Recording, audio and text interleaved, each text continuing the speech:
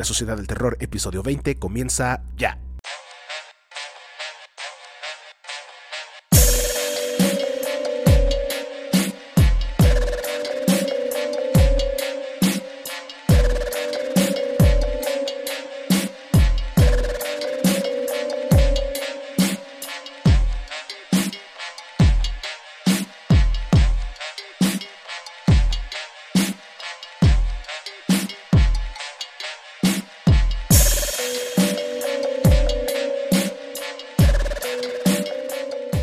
Después de una pausa más bien obligada, estamos de regreso reventando sus bocinas. Mi nombre es Alan García.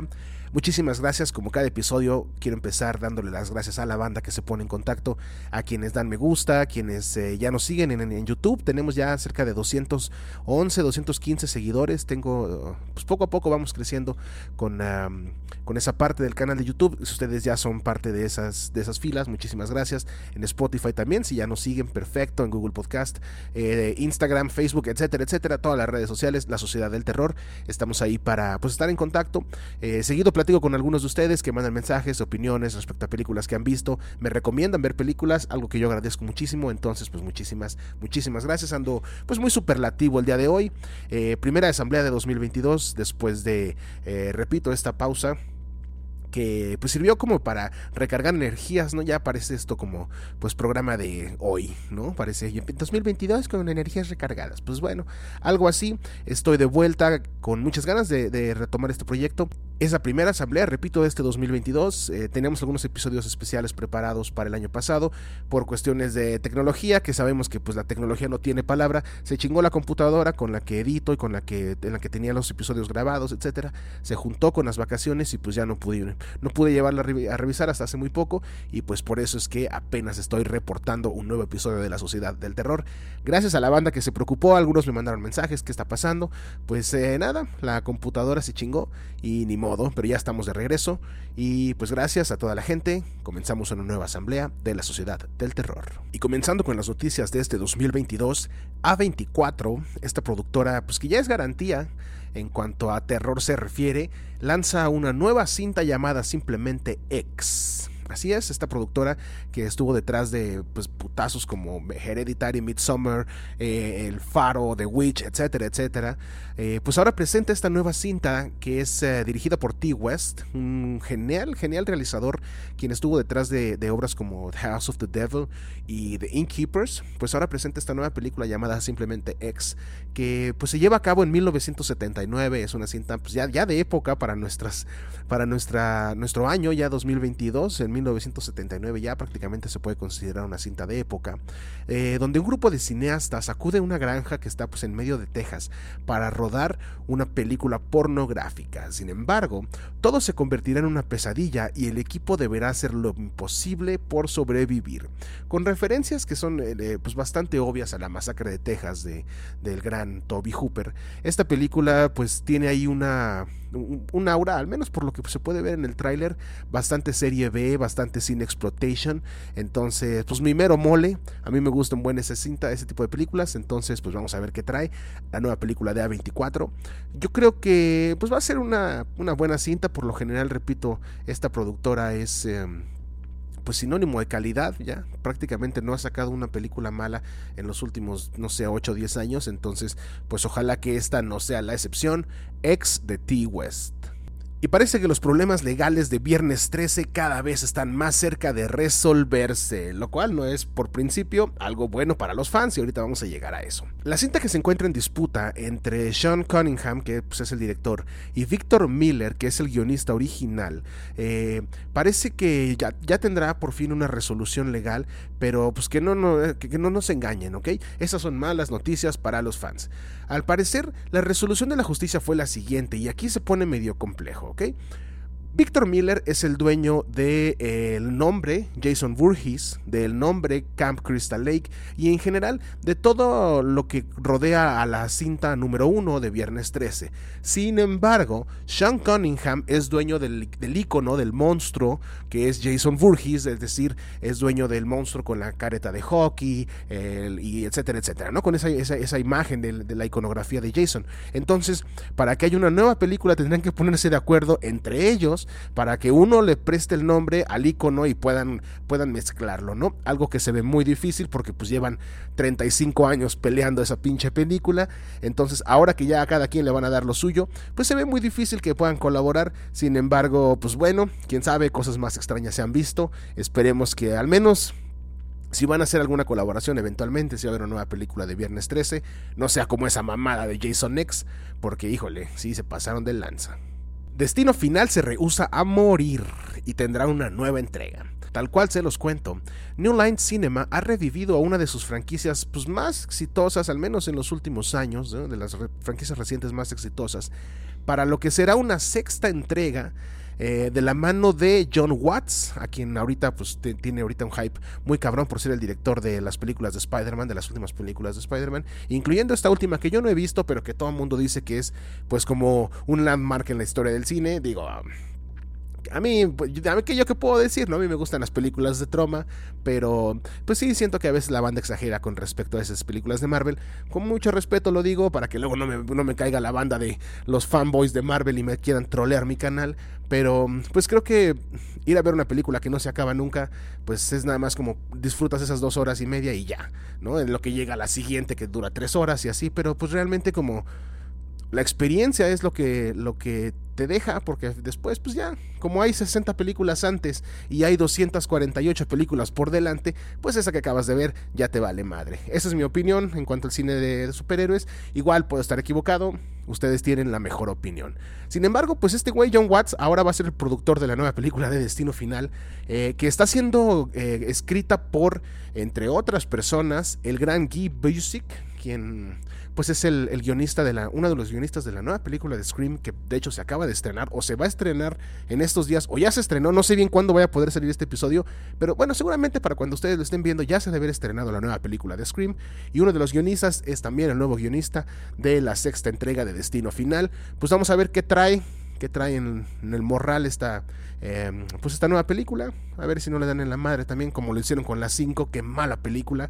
Las películas, la 1 y la 2 creo que son las mejores, la 1 es muy buena, es una cinta muy muy interesante. Entonces pues bueno, esta franquicia noventera estará de vuelta en el 2022. Hagamos un escenario hipotético. Si únicamente pudiera salvar una década en la historia del cine de terror de desaparecer, asumiendo que todas las demás se borrarían en la historia, ¿cuál década de cine de terror elegirías? Lo más probable es que la respuesta más popular vaya a ser el cine de terror de los 80. Y es que, aunque el cine de los 50 pues tiene un encanto muy particular y, no sé, en los 2000 el terror japonés vino como a hacer una presencia muy cabrona y a cambiar un poco cómo veíamos el cine, definitivamente los 80 fueron la época en la que el cine de terror no solamente se masificó, sino que se consolidó a nivel comercial y pues obtuvo, digamos, esta venia de Hollywood para las grandes producciones. Además de que en esta década también algunas de las cintas más emblemáticas del género que hasta la fecha siguen siendo referente, pues nacieron y fueron lanzadas. Y por si fuera poco, vio nacer también a varios de los personajes, de los directores, de las franquicias que hasta el día de hoy también siguen dando nuevas películas. Entonces, los 80 fueron una época muy interesante. Contextualizando un poco lo que pasaba a nivel mundial, pues sabemos que los 80 fueron la época de la masificación comercial, del capitalismo desmedido, cayó la URSS, etcétera. Entonces, eso trajo como consigo, pues obviamente una repercusión al cine de terror. Hubo una liberación sexual también, poco a poco la vetusta moralidad pues se la fueron quitando de encima, y algunas películas de cine de terror también tuvieron ahí su reflejo. Entonces pues fue una época muy interesante, es mi época del cine de terror favorita definitivamente. Entonces pues en este episodio hago un recuento del cine de terror de los 80. Nada más en el año de 1980 vieron la luz El Resplandor de Stanley Kubrick, que es basado obviamente en la novela de Stephen King, medio infame ahí porque Stephen King dice que es uno de los una de las adaptaciones que menos le gustaron. De hecho él dice que odió esta película, odió esta adaptación, que ahí pues, está muy dividido, ¿no? A mí sí me gustó The Shining, pero pues tampoco soy súper fan de esta película, ¿no? Pues esta cinta fue lanzada en 1980, además de que también ese mismo año fue lanzada Viernes 13, la primera, dirigida por Sean Cunningham, de la que hablábamos ya al principio con las noticias de que ya se resuelve un poco la situación. Pues en 1980 fue lanzada esta película. Sean Cunningham ya traía un poquito de bagaje. Él había producido The Last House on the Left de 1972 de Wes Craven, que fue su cinta debut. Entonces, pues esta película, Viernes 13, es probablemente una de las cintas con mayor legado en el cine de horror. En particular, Viernes 13 parte 1 ha sido objeto de análisis hasta el cansancio, y aunque en general es considerada una película pues regular, ahorita tiene una votación, tiene un promedio como de 63% de votos positivos en Rotten Tomatoes, pues es al mismo tiempo una de las piedras angulares en lo que cine slasher se refiere, proponiendo y mejorando algunas de las fórmulas que eventualmente se convertirían en canon para el género. Algo que yo había notado y que eventualmente alguien más lo comentamos en algún momento era como esta película en particular tiene muchos asesinatos desde la perspectiva del asesino, algo que en aquel entonces pues no era tan utilizado. Entonces es una referencia que eventualmente pues se convirtió en canon, ¿no? Se convirtió en uno de los axiomas del cine slasher, los asesinatos desde la perspectiva del asesino. Además de que el giro de tuerca de esta película en particular pues es muy interesante, ¿sí? Digo, no se los quiero contar, aunque bueno, pues ni modo que no hayan visto Viernes 13 parte 1, sabemos que eventualmente viene un spoiler, si no lo han visto, pues sáltense esta parte, si ya la vieron, entonces pues ya saben a qué me refiero. Cuando eventualmente nos damos cuenta que es Pamela Voorhees, ¿no?, la que está detrás de los asesinatos, como que el filme cambia totalmente, ¿sí? O sea, te da como una nueva perspectiva de lo que acabas de ver. Ya cuando la vuelves a ver sabiendo quién es el asesino, o en este caso la asesina, como que tiene una lectura muchísimo más, pues por ponerle una cuestión diferente, ¿no? Entonces, esta es una de las películas más importantes, aunque el asesino como tal, Jason, que conocemos con la máscara y eso, no sale sino hasta la película 3, en la película número 2, que es la que a mí más me gusta, ya aparece Jason, pero él aparece con una máscara, de hecho aquí está, aquí lo tengo acá atrás, ahí está, aparece como con una máscara, dejen ver si puedo agarrar la figura, espérense, aquí está, aparece con una mascarita así como un costal de papas, ¿sí? Este es el Jason original de la película número 2, de vuelta a su lugar. Sin embargo, el Jason que conocemos de la película con la máscara de hockey y eso, pues llegaría hasta la entrega número 3. Sin embargo, Viernes 13 parte 1 es probablemente la mejor de todas, y que tiene pues el legado, repito, mucho más profundo desde mi perspectiva que cualquier otra cinta slasher de esta primera década, de esta primera parte, la década de los 80. Y hablando del slasher, aunque podría parecer que este género es una creación de los 80 en particular y que de ahí nació, pues sabemos que los orígenes de este género pues se pueden remontar hasta quizá los años 50. Las películas de cine splatter, ¿no?, que eran como el precursor directo, además de que pues, sabemos que en Europa estaba el llamado giallo italiano, un cine pues muy explícito, del cual pues el slasher también toma muchas referencias, ¿no? Lo que sí es justo decir, yo creo, es que con el lanzamiento de Halloween de 1978, dirigida por John Carpenter, además de Viernes 13 ya en 1980 de Sean Cunningham, My Bloody Valentine de 1981 del canadiense George Mihalka y Maniac de 1980 dirigida por William Lustig, el género adquirió ciertas características que dieron forma al cine de horror hasta el día de hoy. Esas películas fueron o han sido, mejor dicho, las referencias que siguen retomándose. Si ustedes vieron Malignant del año pasado, pues hay muchas referencias a estas películas de cine de los 80 que acabo de nombrar. Si vieron Stranger Things, si vieron Fear Street, hay muchas referencias a estas películas que acabo de nombrar. Entonces yo sí creo que aunque no fue algo nuevo, las propuestas sí fueron mucho más frescas y generaron como esta contundencia que hasta la fecha podemos seguir disfrutando. Si hablamos de directores de culto en el horror, la década de los 80 observó en algunos casos los puntos más altos en las carreras de varios de ellos. Tomemos a John Carpenter, por ejemplo. Pues este güey había sorprendido al mundo con Halloween en 1978, y en la siguiente década, es decir, en 1980, lanzó 5 películas más que todas y cada una son excelentes películas. Comenzó por The Fog, La Niebla, en 1980, luego The Thing en 1982, una cinta que en su momento fue muy mal recibida y tuvo muy malas críticas, pero que eventualmente fue revalorizada y hasta la fecha pues sigue siendo considerada, o es, mejor dicho, es considerada una de las mejores películas de terror de los 80, con unos efectos especiales buenísimos sobre todo para la época, que pues previo a la llegada del CGI y todo esto, que como que pues terminara con el arte de los efectos especiales. Esta película sí es un festín de tripas. Además de Thing en 1982, dirigió Christine en 1983, que es también basada en la novela de Stephen King, sobre un automóvil con una terrible maldición, y que pues es una de las adaptaciones favoritas del maestro King a una de sus obras.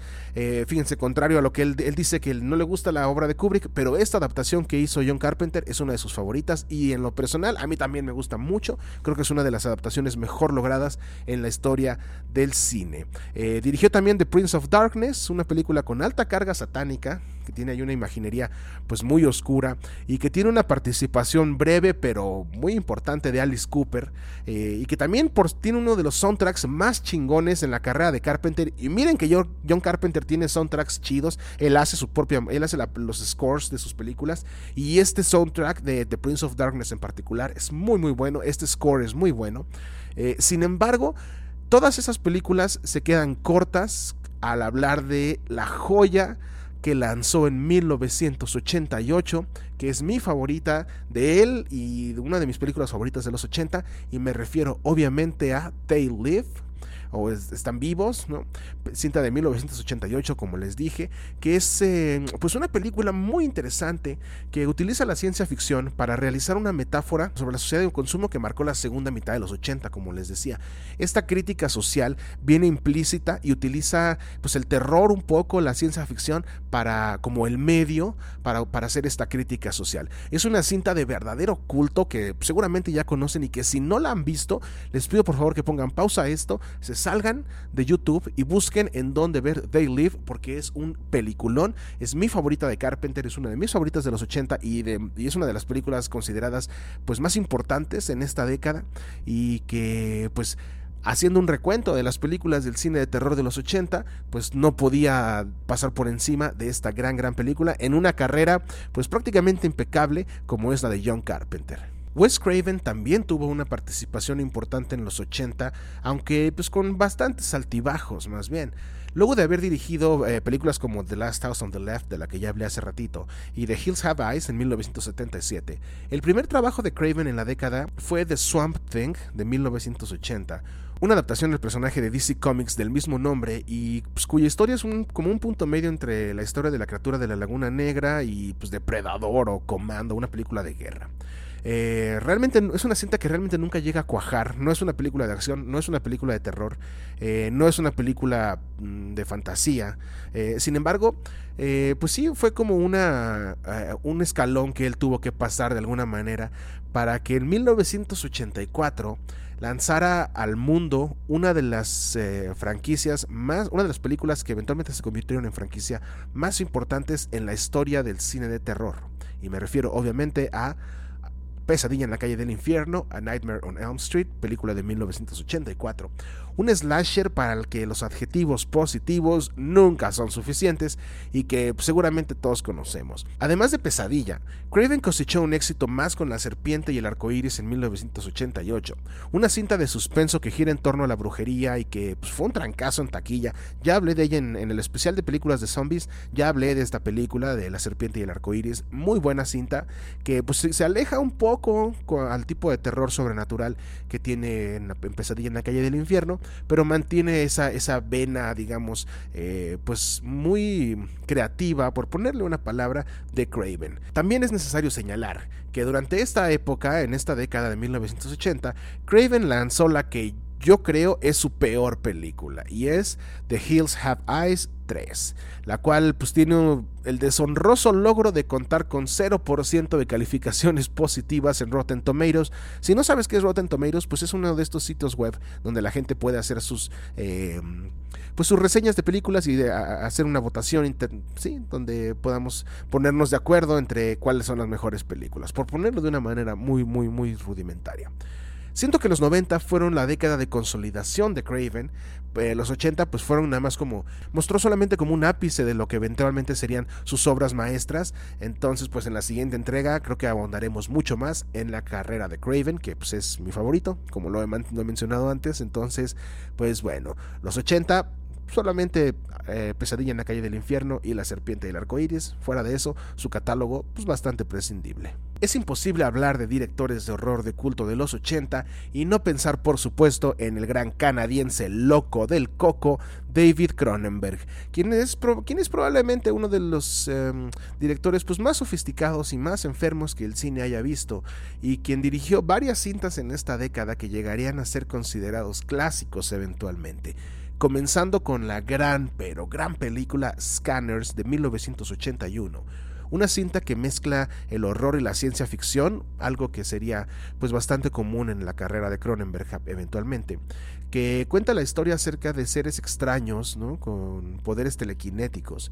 que pues eventualmente libran una lucha por no revelar mucho acerca de la cinta, y que tiene algunas de las escenas que visualmente son las más interesantes o de las más importantes en la historia del cine de los 80, algunas partes que todavía hasta la fecha siguen haciendo eco. Es una película muy interesante, Scanners de 1981, seguida por la fabulosa también Videodrome de 1983, una película que pues yo creo que marcó a toda la generación MTV, y que si se mira el día de hoy pues podría parecer hasta medio profética de alguna forma, ¿no? Sabemos que esta película Videodrome habla acerca de pues un canal de televisión que eventualmente hace que la gente empiece a hacer ciertas cosas, por ponerlo de alguna forma. Repito, no me gusta revelar mucho de la historia, prefiero que pues cada quien en lo individual pueda crearse como su propia idea. Entonces sabemos que en los 80 pues el demonio era MTV, ¿no? La televisión por cable venía, el demonio era el medio por el cual se transmitía la televisión por cable, y David Cronenberg pues hace una parodia ahí con comentario social, igual que casi en todas sus películas, acerca de esta creencia, ¿no?, de cómo pues los medios de comunicación, lo que vemos en una pantalla eventualmente puede llegar a afectar tanto que empiezas a actuar en función de lo que dice la pantalla. Repito, bastante profética. Antes de las redes sociales, David Cronenberg ya había visto el gran pedo que se venía con respecto a actuar en función de lo que dice una pinche pantalla, lo cual es medio irónico porque es el medio por el cual estoy llegando, pero bueno, todo es una ironía en esta vida. The Dead Zone, también de 1983, que es una adaptación al bestseller homónimo, también escrito por Stephen King, que pues yo creo que la década de 1980 y Stephen King pues van de la mano. Tanto sus obras literarias como las obras basadas en sus libros que llegaron al cine, pues son probablemente de las más importantes, y fueron muy prolíficas. Hubo muchas obras que fueron basadas en las novelas de Stephen King. Entonces pues The Dead Zone, fue la tercera cinta que David Cronenberg lanzó en 1980, y que hasta la fecha es una de las más sólidas obras basadas en alguna de las novelas del maestro del terror. Sin embargo, y desde mi perspectiva, la obra cumbre de Cronenberg en los 80 llegaría hasta 1986 con una película que es perturbadoramente gráfica, y me refiero obviamente a La Mosca. Una cinta en la que ya he hablado en varias ocasiones en capítulos anteriores. Si ustedes están viendo este podcast, si ustedes siguen el podcast de forma cronológica, pues entonces saben que ya he hablado acerca de La Mosca. Si no, pues vayan a dar una revisada en las mejores películas de los 80, me parece, en las mejores películas, no recuerdo, pero ya he estado en 2 de los episodios, entonces pueden darle una checada. No quiero ser tan repetitivo, pero es imposible no hablar de los 80, repito, sin hablar de David Cronenberg, y es imposible hablar de David Cronenberg sin mencionar La Mosca, una gran cinta protagonizada por Jeff Goldblum, que pues tiene ahí como sus repercusiones hasta filosóficas, ¿no? Entonces, gran cinta del 86, David Cronenberg, uno de los grandes directores de los 80. Un aspecto importante que debemos notar acerca del cine de los 80 es que para su momento fue también bastante transgresor, o bueno, en algunos casos, porque pues también tenemos ejemplos como Viernes 13, esta película de la que hemos hablado bastante, que pues sí trae como una moralidad ahí medio conservadora, pues bastante explícita, ¿no? Con eso de que pues los primeros que se mueren son los que cogen, ¿no? Los que fuman mota, los que escuchan rock pesado. Pues básicamente, si te diviertes, estás condenado a morir en una de estas películas de Jason. Sin embargo, Pesadilla en la calle del infierno, parte 2, por ejemplo, es una película que tiene pues una carga homoerótica bastante fuerte, que de un poquito medio implícitamente y en otros casos medio explícita, pero pues trae ahí una temática homosexual pues bastante obvia, ¿no? Entonces es una película que, aunque no dirigió Wes Craven, sí fue el encargado del guión. Entonces pues tiene ahí como esa parte, ¿no? También, por supuesto, Sleepaway Camp, que sin revelar mucho y sin dar más detalles, pues obviamente es una película que de alguna forma tiene relación con la comunidad LGBTQ+, a la cual nosotros aquí pues respetamos y respaldamos bastante. Para estas fechas ya se había lanzado el show de horror de Rocky, que es probablemente una de las películas más representativas para la comunidad en el cine de terror. Sin embargo, pues también hubo estas cintas transgresoras. En los 90 fue mucho más marcado que se abrió, digamos, el espectro para otras temáticas. Sin embargo, estas fueron las primeras que de alguna manera también marcaron pues una diferencia en cuanto a las temáticas pues que por lo general suelen verse en la pantalla. Uno de los fenómenos más importantes también del cine de los 80 fue sin duda el de las franquicias de terror. Varias de las películas que han ganado un lugar en nuestros corazones pues comenzaron en esta época, comenzaron en esta década, y creo que la que inició todo definitivamente fue Halloween de 1978, que pues sabemos, repito, que inició en los 70, pero tuvo 4 entregas en la década de los 80, más que en ninguna otra. Por lo tanto pues puede ser considerada una franquicia, mejor dicho, ochentera. También Pesadilla en la calle del infierno tuvo 5 entregas en la década, incluyendo la mejor de todas, que es la 3, que se llama Dream Warriors. Excelente película. La 1 también es muy buena, pero después yo creo que en este caso la número 3 es mejor. Ya hice por ahí mi top 10, mi top 7 de las películas de Pesadilla en la calle del infierno. Pueden checarlo por ahí para que vean cuál es la que yo más recomiendo. Pero estas, al menos las primeras 3, excelentes cintas de la década de los 80. Viernes 13 tuvo un apabullante total de 8 entregas en los 80, siendo la más prolífica, pero también pues la que más altibajos presenta. Evil Dead tuvo 2 entregas en los 80, incluyendo la que es, desde mi perspectiva, pues la película que mejor retrata cómo fue el cine de terror, cómo fue esa década para el cine de género, y me refiero a Evil Dead 2. Creo que es una película muy buena, que es igual de delirante como terrorífica, como graciosa, con unas escenas que en verdad pues uno no sé cómo se fueron concebidas, la parte en la que el cuerpo decapitado baila y etcétera, digo, sin revelar mucho. Creo que es una película, repito, que retrata de una forma muy correcta lo que fue el cine de terror de los 80. Pues Evil Dead tuvo 2 entregas, Poltergeist tuvo 3, aunque la primera, que es la de 1982, dirigida por Tobe Hooper y producida por Steven Spielberg, es la efectiva, esa es la buena. Las otras 2 pues no están mal, pero quédense con la primera. Por supuesto, Hellraiser, que tuvo sus 2 primeras y mejores entregas en los años 1987 y 1989.